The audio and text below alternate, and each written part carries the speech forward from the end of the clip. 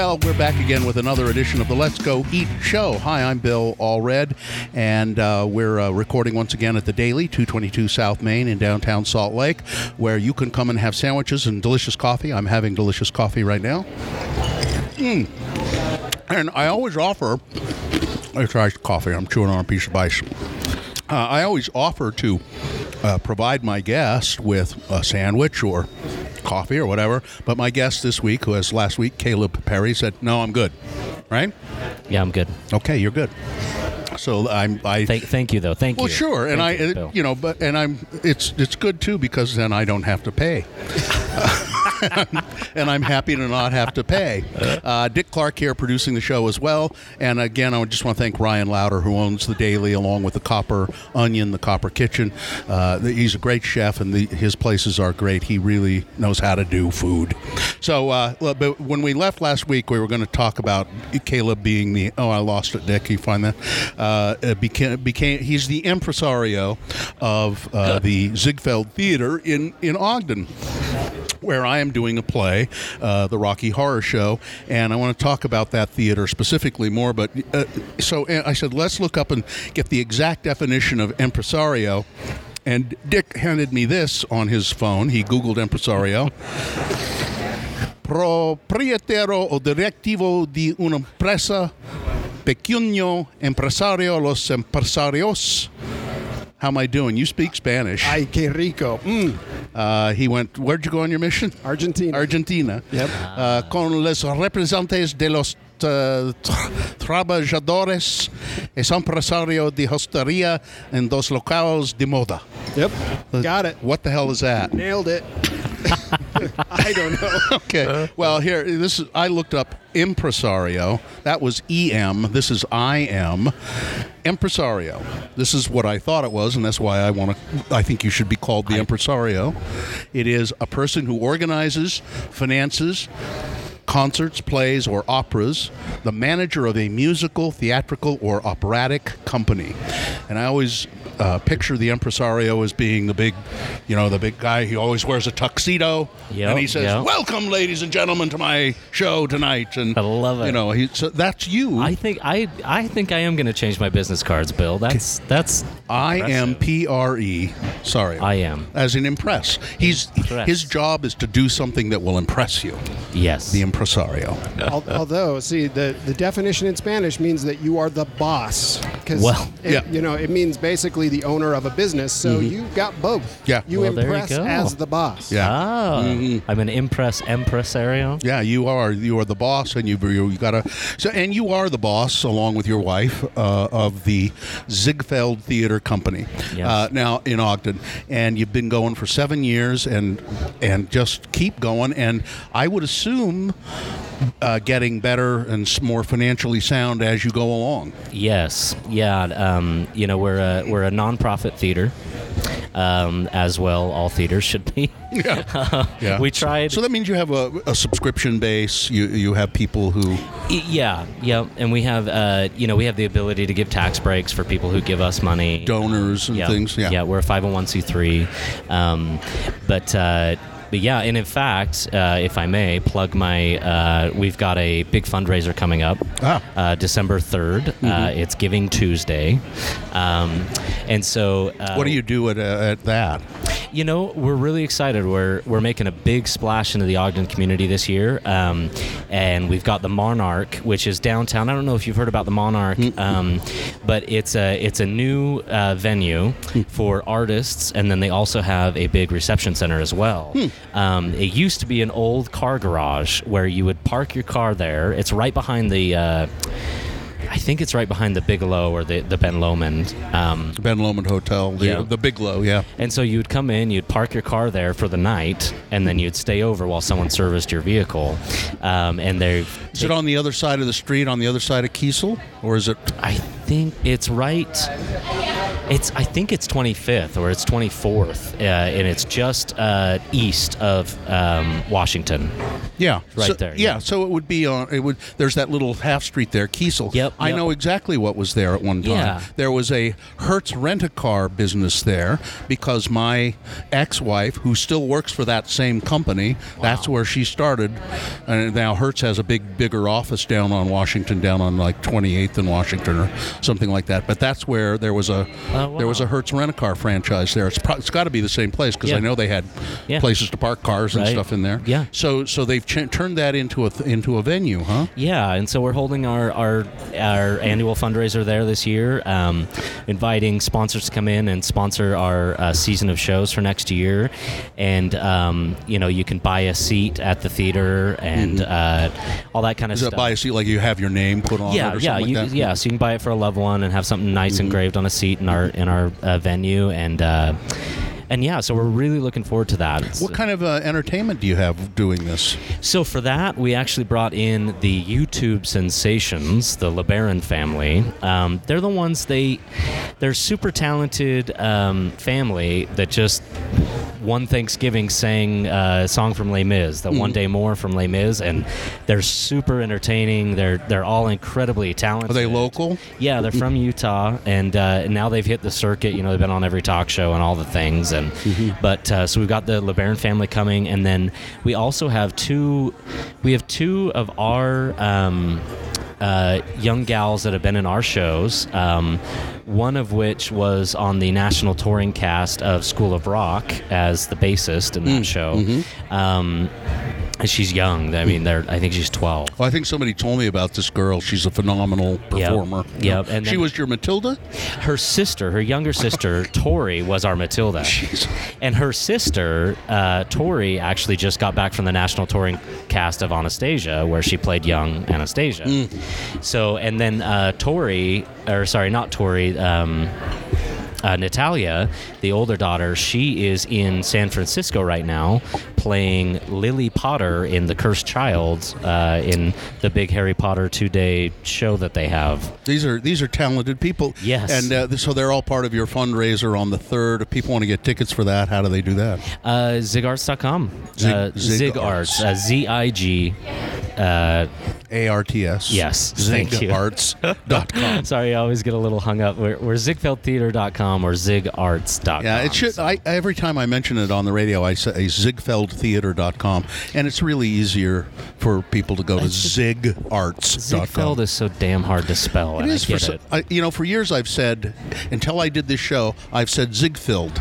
It's not field. It's Feld. No, it's really Ziegfeld. Oh, is it? Z-I-E-G. It's Zeig. So explain to the audience why you named your theater the Ziegfeld Theater.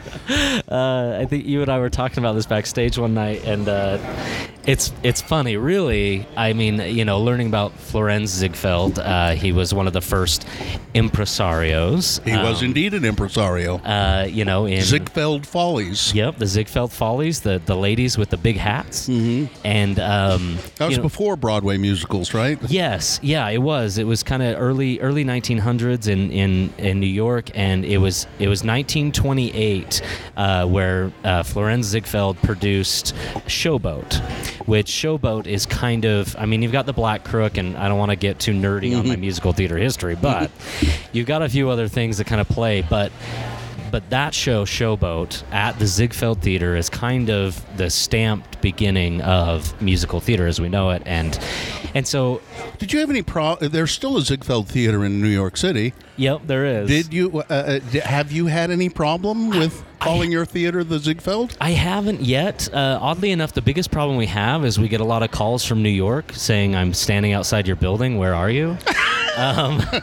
We actually had a volunteer usher that showed up, 2 hours early to something at the Ziegfeld Theater in downtown Manhattan, and was calling our coordinator, wondering where everyone was. That's okay. And but no, I haven't had any trouble yet. Okay. Well, I hope you don't. I hope I don't too. But no publicity is bad publicity, right? Yeah. So. Yeah, I mean, even if they decided and you had to change your name, it might be worth it in the long run. I know. What, you want to sue this little, this little professional theater Listen, in Utah? it happened. Here's a side story, an Ogden story. There used to be a bar down on Wall Avenue called Wall Street. They called it Wall Street. The Wall Street. And as a matter of fact, back when newspapers were flourishing, I think a lot of people from the Standard Examiner would go there. It was a bar that they went to, and that's why they called it Wall Street. The Wall Street Journal got wind of it and said, "You have to change the name of your bar." What? Yeah, they did, and they made them change it. I forget what they changed it to, but they made them change. Now, I don't think any money exchanged hands. They said if you don't change it, money will start playing into it. But I thought, what in God's name would the Wall Street Journal care? Is somebody going to confuse this little bar with having something to do with the Wall Street? But somebody did point out to me, people might believe that it does have the stamp of approval of the Wall Street Journal. Sure. That it's a place that they recommend or something. And that would just be horrible. Yeah, I guess. It's stupid. Anyway, so no problems funny. with the name. But so you named it Ziegfeld after Florence Ziegfeld. Yeah, I always loved that name ever since learning about Ziegfeld, and I told my wife, firstborn son's got to be Ziegfeld, and that would be a first name. Ziegfeld Parry. Yes. That'd be cool. I know. She wouldn't let you do it, would she? Big Z. Yeah. Big Z. Yeah, or just people just call him Z or Zig. Yeah. But she wouldn't let you. She would not have it. So it finally got degraded to a middle name, and then when we struggled for months trying to name that place. We went through so many different names, and I finally looked at her and said, "Well, if you let me name it Ziegfeld, then we don't have to name our kid Ziegfeld." And she looked at me and said, "Sold." Okay. Done. And then from then on, that's what it was. So you started in what year? 2007, did you say? 2012 is when we bought the building. We bought in January, and we're a classic startup. When we bought the building, it was a dilapidated old movie theater. Mm-hmm. I mean, it was cold in there. The mice had taken over. It was crazy. And we went in. We just went to work. We tore down the screen, built a stage, covered the walls, redid the lobby, just made it ready to be a theater, and it was something we did as a true startup. I basically, to kind of bridge the gap of where we were last time. I had Off the Wall, and that was going strong. The improv stuff. Yep, the improv stuff, and then we saw an opportunity. We were talking about this earlier. I saw an opportunity. A good friend of mine who I just met was Jared Hunt.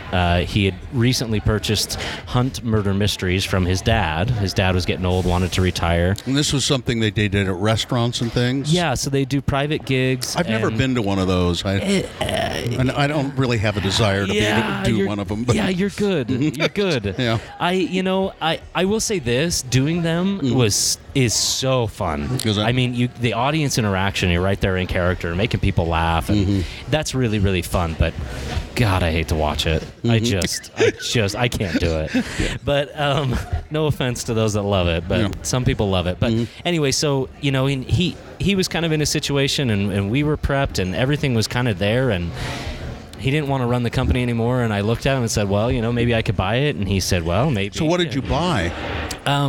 There's a lot of equipment. Oh, okay. A lot of equipment, sound, lights, that kind of stuff. And then also, all the scripts, the shows, the formula. There's a very distinct formula to how to pull those shows off successfully. And if everything runs well in the background, then an audience member never realizes that it's all scripted and they know exactly where it's going all the time. Yeah, exactly. Yeah. And so it was which is kind of like good improv. Yeah. It really is. Ultimately, we have done this so much, we know exactly where we're going all the time, even though it seems like it's off the wall. Yeah. Oh, of course. So we bought that company, and we bought that in 2011 August, and it was busy season. So we hit the busy season. We rode it strong. We were out at Spaghetti Mama's out in West Jordan. Okay. No, South Jordan. One of the Jordans. Yeah, one of them. And anyway, they quit on us, but that was a whole other deal. But basically, we hit the busy season and we hit it right. I had a job. I was working full time doing security sales. I was spending 60 hours a week on the road, 1,000 miles a week at least, installing security systems. But I was making decent money, which was good because I needed to fund these projects. Yeah. And so that was 2011 August. We bought Hunt Mysteries, and we made enough capital by December to put a decent offer in on the building. When that's really amazing that you were able to own that building too. Yeah, and rather than just rent. And this is my call to all entrepreneurs and things is you got to do things the way it's going to work. You can't just sit and wait for whatever. And no bank in their right mind was going to loan to us. They just weren't going to. Sure. And so we looked at the situation, and we knew that it was sitting dormant for a long time. We knew that the guy selling was really motivated, and so we started making friends with the agent. And the agent had coffee with the owner every week, and so we started having coffee with the agent every week. Talk about it. And he was able to convince old man Hoskins, Lenny Hoskins, who had owned the building forever and was so done with it. Yeah. And he was able to convince him that, hey, you ought to sell or finance this building to these kids. And we had a decent down payment at the time, and we put together and structured a deal that worked, and we were able to pull the trigger. And so he financed it, and you made payments to him. Exactly. But then you were able to purchase it just outright, weren't you? Yeah. We were able to refinance years later once we had capital running and different things going. But if it weren't for that, if it weren't for all of that, then we wouldn't have been able to do it. That's just incredible. I think it's just great luck in certain respects. Absolutely. But you made your own luck by the work you did, and I think that's just remarkable. And then once you own the building, you can leverage that for more loans for stuff and and get more capital. To more keep capital things going. And it's just you must have a pretty good business manager. Is that you? Who's your business manager? We actually, after years and years of struggling, because, as I said, I got my BS degree in make-believe. Like, I'm not a business person. I luckily have a business head. I'm very savvy, but I'm not a business person. And luckily, Jen Hall is our business manager now, and she is the perfect mix of someone who loves theater but doesn't necessarily want to be on the stage, doesn't want to necessarily be behind the scenes, but she loves what we do, and she is, she's our numbers person. She's the it's weird, She ever come to you and say, Caleb, you got stuff coming due here. Do you realize that? We got to hit this number. No, I always look at her and say, hey, we got stuff coming due, right? And she goes, yeah, you do. I go, great. Will you just take care of that? I'll produce shows. So it's been amazing. She's absolutely amazing. So what the first season of shows you did for real at the Ziegfeld Theater in Ogden? How many shows did you try to do? So we opened we were just rushing to get, like I said, we didn't have capital, so we were doing all the renovations ourselves. So we were just rushing to get everything done. We opened in June with Dirty Rotten Scoundrels, the musical. Is that a difficult show to do? I know the movie, but I don't know the musical. Is it a difficult one, or pretty straightforward? All musicals are difficult. Because you're not doing recorded music, right? We go back and forth. Actually, oh, do you? Yeah, Rocky Horror, we've got a live band, but you do use recorded stuff sometimes. Yeah, and so that one, it was recorded. That was definitely an easier backing track, choice. I guess we'd call it. Yep.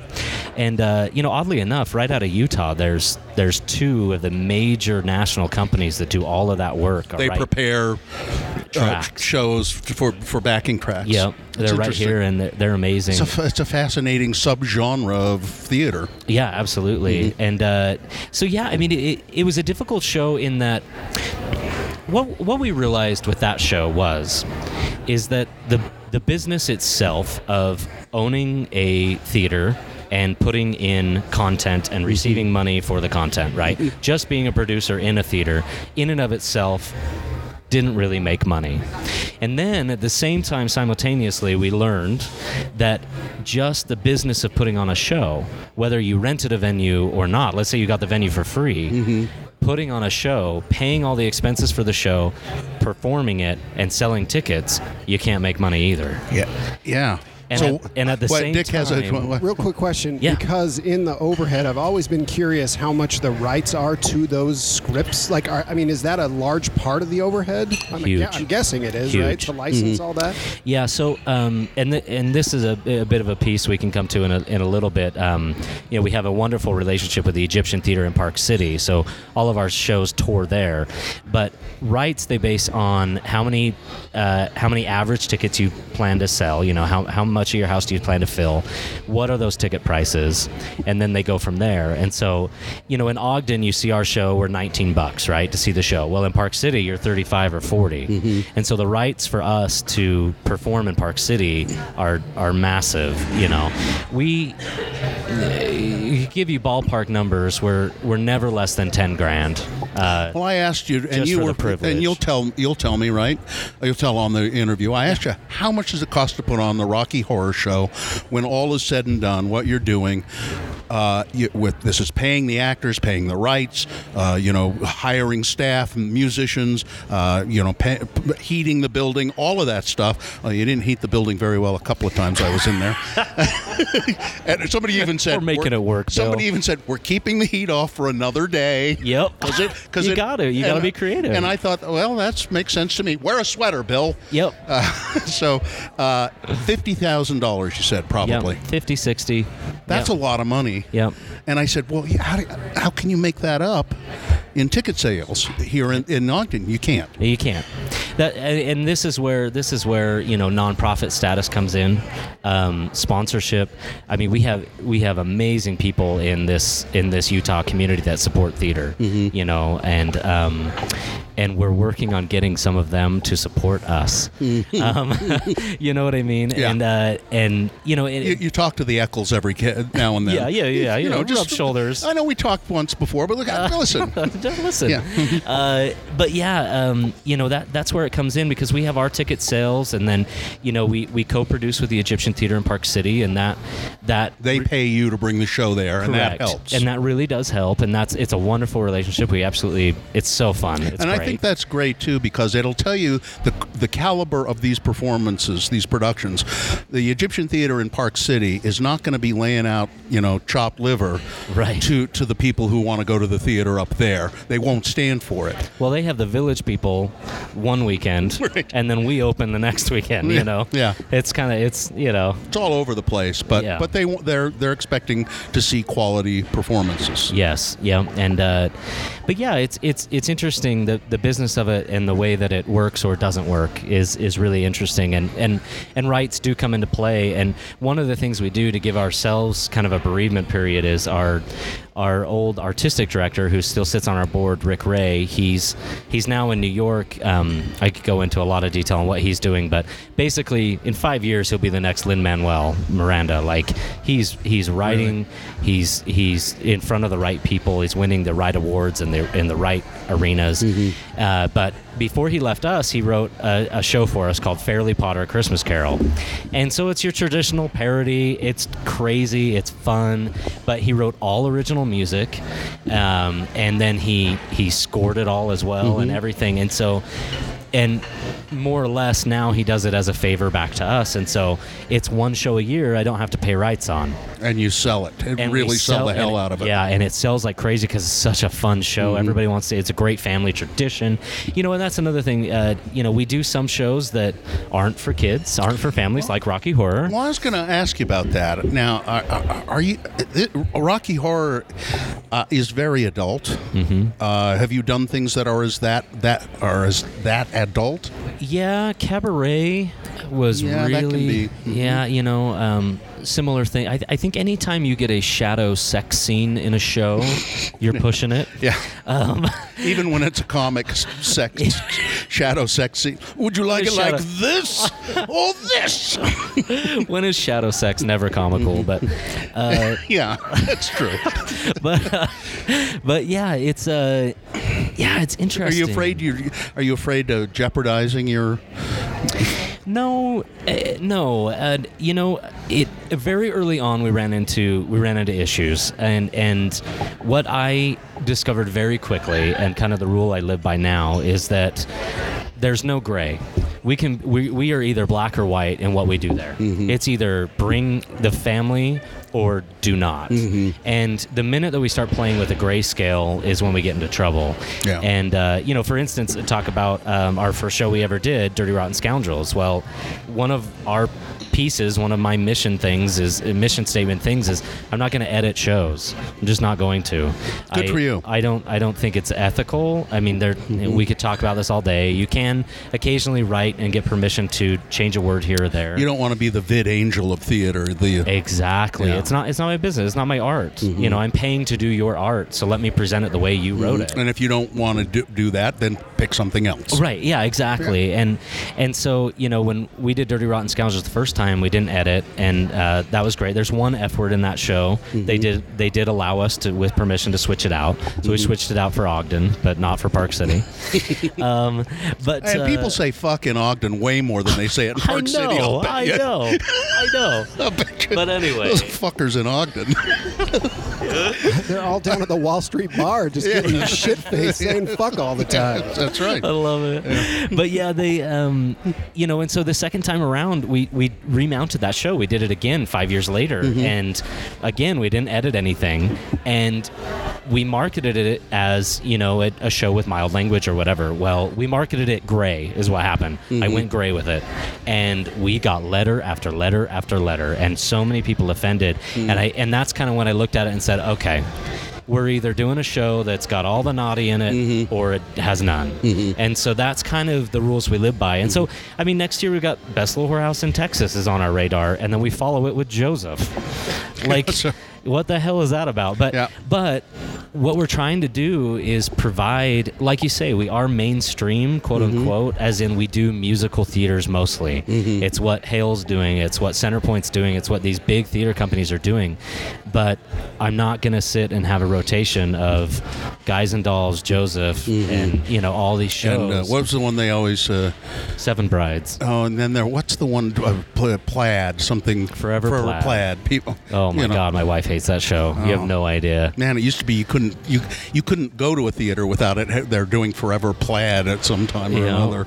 And so, you know, we decided, we said, well, is there a way that we can work? There's an underserved community in Ogden of people that want a professional theater to go to. They want to get what they're getting at Hale, but with maybe a little dodgier content, a little racier, maybe content that will make you think about things. You know, I remember we did Next to Normal, which is an unbelievable Broadway musical. Yeah, I just know basically about that show. It's pretty adult, I know. Yes, it has a lot of language in it and things like that, but what we found was a lot of those people that are typically put off by that content loved that show because the message outweighs the naughty, right?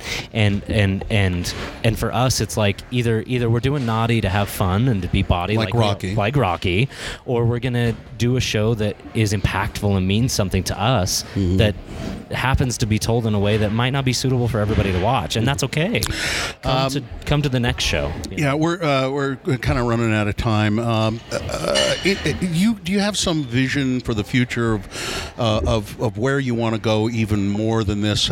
I mean, right now you're in a pretty good groove, and you could stay there for a long time and build on it and make it even more solid. But is there some place that the Ziegfeld Theater wants to go beyond this? Yeah, I should point out, we haven't even touched on it. You have a great, I know you have a big kids academy do children's shows, and you have not just the theater there in Ogden, but you have a training facility that's really nice, and a rehearsals facility, and all of that. That's a big deal to keep the theater going. Really, the end goal, and as we touched on some of these points, the end goal is to have a conservatory for the arts with a equity house there. And with some of the contacts and things we're making in New York right now with Rick and things is, you know, I know that Rick's going to have a musical soon, and I want to be in a position where his musical that is headed to Broadway can come and be at the Ziegfeld do a tryout stage. there. Yep. That would be pretty neat. And that's kind of what we're looking for. And like you say, we do have a very, very robust kids program.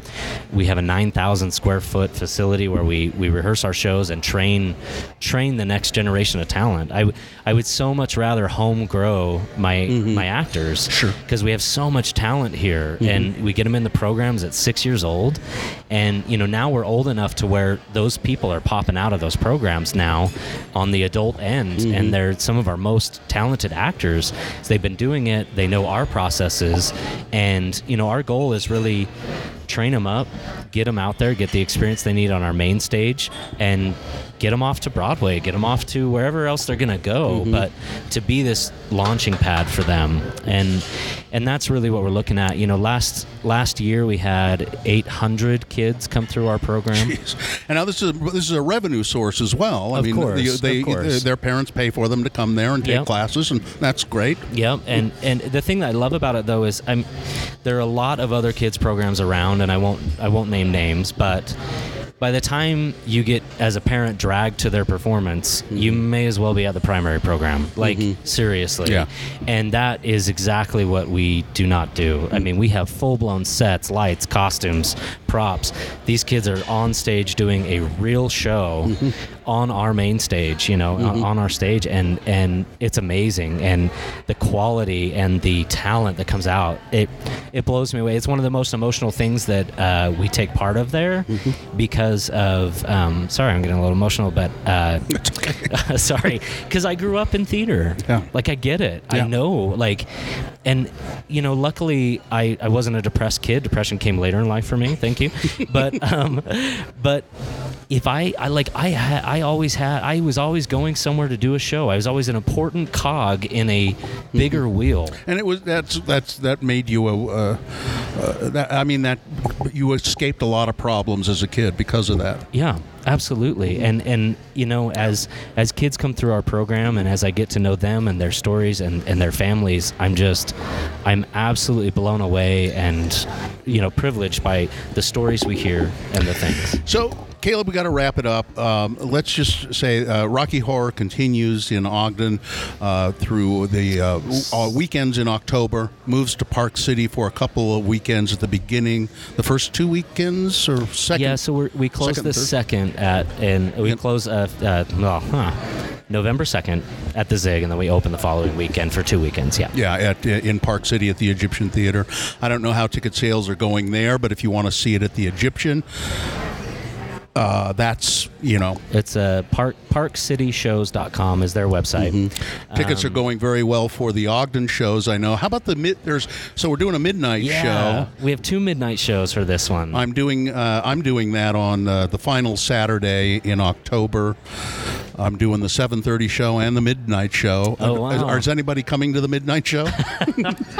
Ticket sales could use some work. Okay, well, we're hoping to get, I'm hoping that you get sloshed at a bar at the Wall Street, sure. and then come on over and enjoy the show. Those shows are gonna be pretty wild. zigarts.com.